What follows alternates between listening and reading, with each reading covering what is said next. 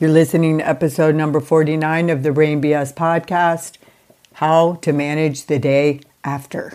Welcome to the Brain BS podcast, where you will learn how to recognize when the BS detector in your brain is sounding off and how to use that knowledge to get what you want out of life. Now here is your host, certified life coach from the Life Coach School and podcast newbie extraordinaire, Maureen Kafkas from MK Coach LLC. Hello and welcome back to the Brain BS podcast. I am in foggy Santa Barbara, California. It is not very sunny today. It's a little chillier, but I'll take it. It's better than the Midwest. I'm coming off a family vacation time, feeling a little tired, a little depleted, need to replenish, getting ready to pack up this house and get ready for the next one. So lots of stuff to do today and just kind of going with it. Not really, too excited about anything, but not too worked up about anything either. So it's all good. I don't really have much else Brain BS for the day, other than what it's like when you're trying to pack up and go somewhere else and, whatever. I'll deal with it. So why not just move on to our topic today, because it's a really good one and it's really important to all of us. So I'm calling it How to Manage the Day After. I know it sounds ominous, right? So this week we're going to talk about how we treat ourselves when we feel like we've come up short in some way. For the purpose of this podcast, I'm going to make 3 primary suggestions for when we don't like the behavior we choose the day before. It could be we drank that extra glass of wine. Maybe we ate that extra cookie.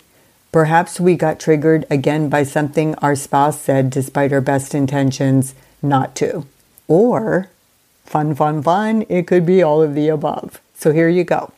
My suggestions are, first, stop beating the crap out of yourself. Second, stop beating the crap out of other people.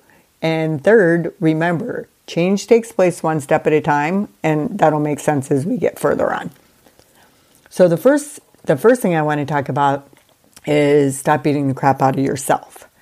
So first of all, I just want to point out how counterproductive it is that whenever we do something we wish we didn't do, the first thing we do is beat ourselves up over it.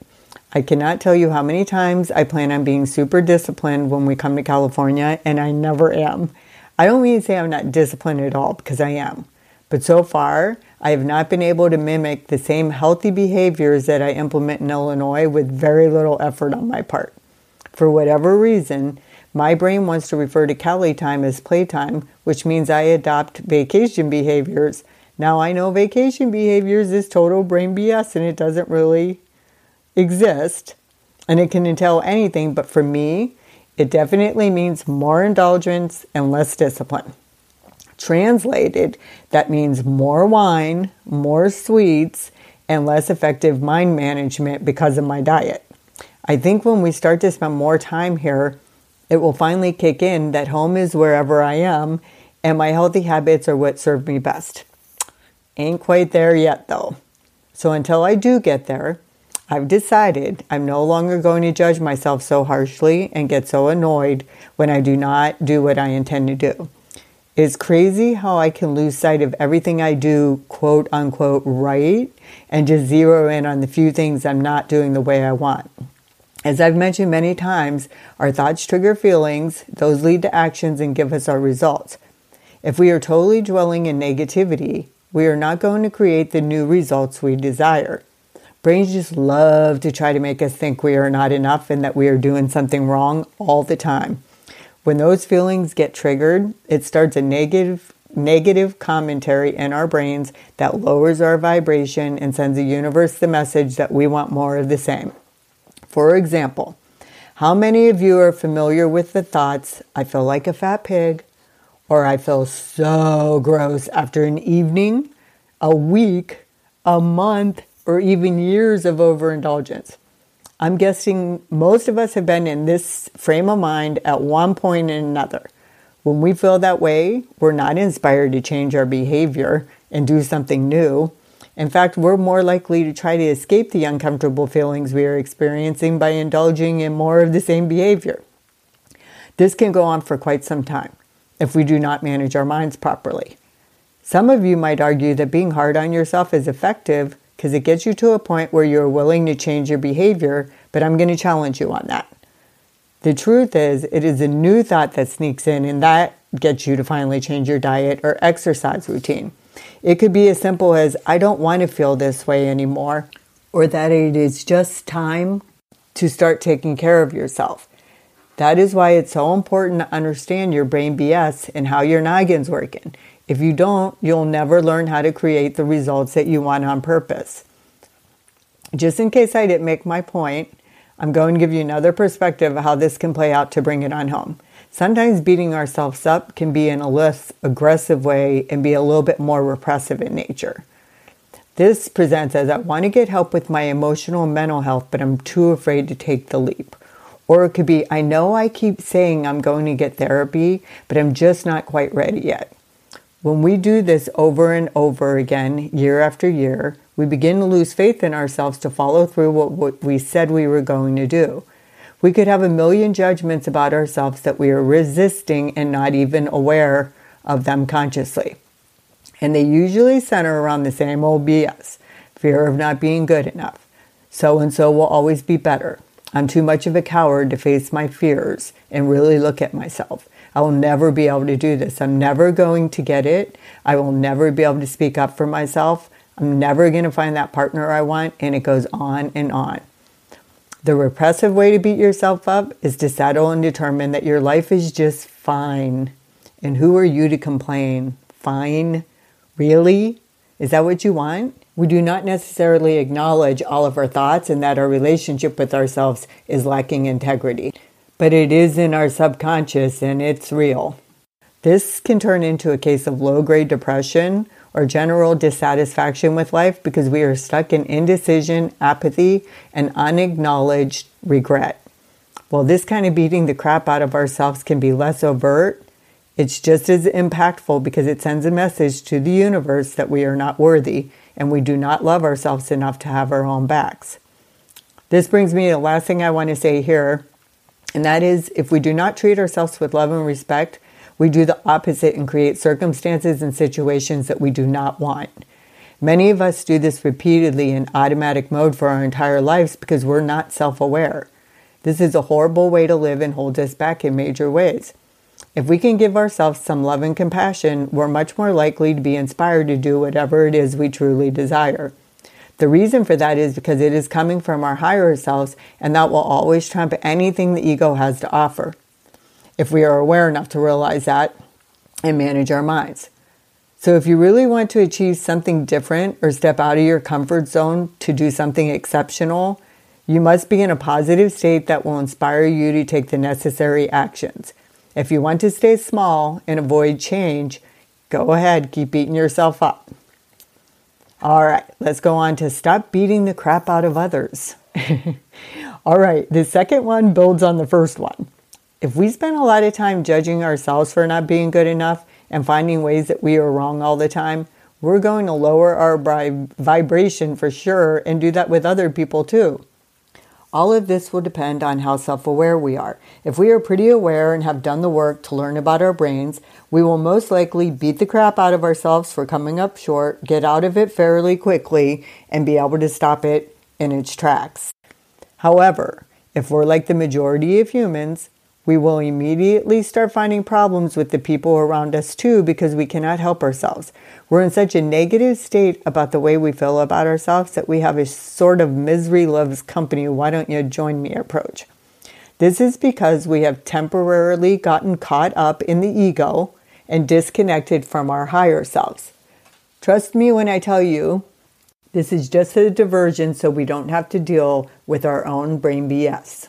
Nothing we say or do in this state is going to serve us. It will just add to our suffering and cause us more pain. Let me give you a scenario to illustrate my point. Say you're having an I am such a pig and so gross sort of day. You've been dwelling in negative judgments and self-criticisms for more days than you care to admit, and you cannot stand the sight of yourself in the mirror. Then your spouse decides to come up and try to get close to you and give you some affection, and it pisses you off. You think, what is wrong with him? What the hell? I'm not in the mood for that. Can he tell how bad I feel about myself? Is he clueless? Then you might actually start to think he is full of it just because he sees you more positively than you see yourself. As a result, you snap, you might mope, you may even get aggressive, and it's all based on brain BS. None of it's true, but you forgot that because you were so caught up in beating the crap out of yourself. It's almost natural when we were feeling that way to do it to everybody around us too. So if another family member comes into the room right after this interaction, you might decide to spread the wealth and criticize them for not helping out enough around the house, and that causes yet another negative interaction to take place. I think it is fairly obvious, but I'll spell it out for you. This type of behavior is not good for relationships. Nobody is going to want to be around you if you act like this all the time. If you're reading this and it's resonating with you and you see yourself in that, you might want to take a long, good look at yourself. This type of negative spiral goes on and on until we cultivate self-awareness and purposely choose to stop the behavior because we realize it is optional. Unfortunately, many people do not get to that point in their lives unless they get help understanding themselves, which means we really do need to know how to deal with the day after, because many of us are going to have to learn to forgive ourselves when we behave in a way that disappoints us on a regular basis. We are going to have regrets about how we treat other humans when we're in such a bad state. It is one thing to be so awful to ourselves, but when we take it to another level and emit that negative energy onto everybody around us, we're not operating in the frequency that is going to get us what we want. This is not good because we are impacting the collective in a negative way, and it just feels bad to treat other people so poorly, especially our loved ones.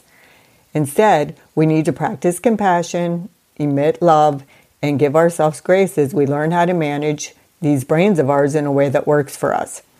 We must also remember we are humans and embrace the gifts of imperfection and look forward to all the opportunities we get to evolve to the next level. Believe me, they're never ending and we will never run out of them. It's the sole purpose why we're here. So, okay, let's move on to the next one, and that is one step at a time. I'm including this suggestion because in my experience, most of my clients think they are going to master how to live consciously in a relatively short period of time, especially when they spend money. Nothing could be further from the truth. Learning to stop beating yourself up the day after you do something you regret is a process that begins with cultivating a loving relationship with yourself. But that's just the beginning. Now, that process requires learning how to set limits and boundaries with the humans around you and to reinforce them. It entails making yourself a priority and to stop people-pleasing, which can be quite unsettling if you've been doing it for decades like I did. It's hard work to be sure, and it does require courage, I'm not going to lie, but oh my gosh, it's so worth it. Once you establish that relationship and forgive yourself for your imperfections, you have your own back and you no longer treat yourself so poorly. The beautiful bonus here is that you then transfer that love and grace onto your fellow humans. You no longer pick people apart or focus on their flaws because you no longer do that to yourself. You are insightful about what it means to be a human with a brain. Oh, you might forget for a minute here and there, but it won't last long. You'll never go back to how you were before because you're not capable anymore. You just love yourself too much to do that. When that happens, needless layers of suffering are removed from your life experiences. That is when you find out that that extra glass of wine or cookie is neutral and it was never a big deal. The reason it felt so bad was because of the horrible way you were judging yourself for taking the cookie or the glass of wine.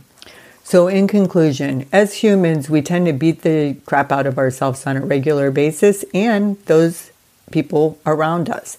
I'm suggesting to you today that there's another way. Practice a little bit of self-love and compassion and forgive yourselves over and over again as many times as you need to. Understand that this is all a process that begins with learning how to cultivate a loving relationship with yourself. For those of you who are ready and done talking, I want to suggest to you that it's time to get a free 60-minute consult.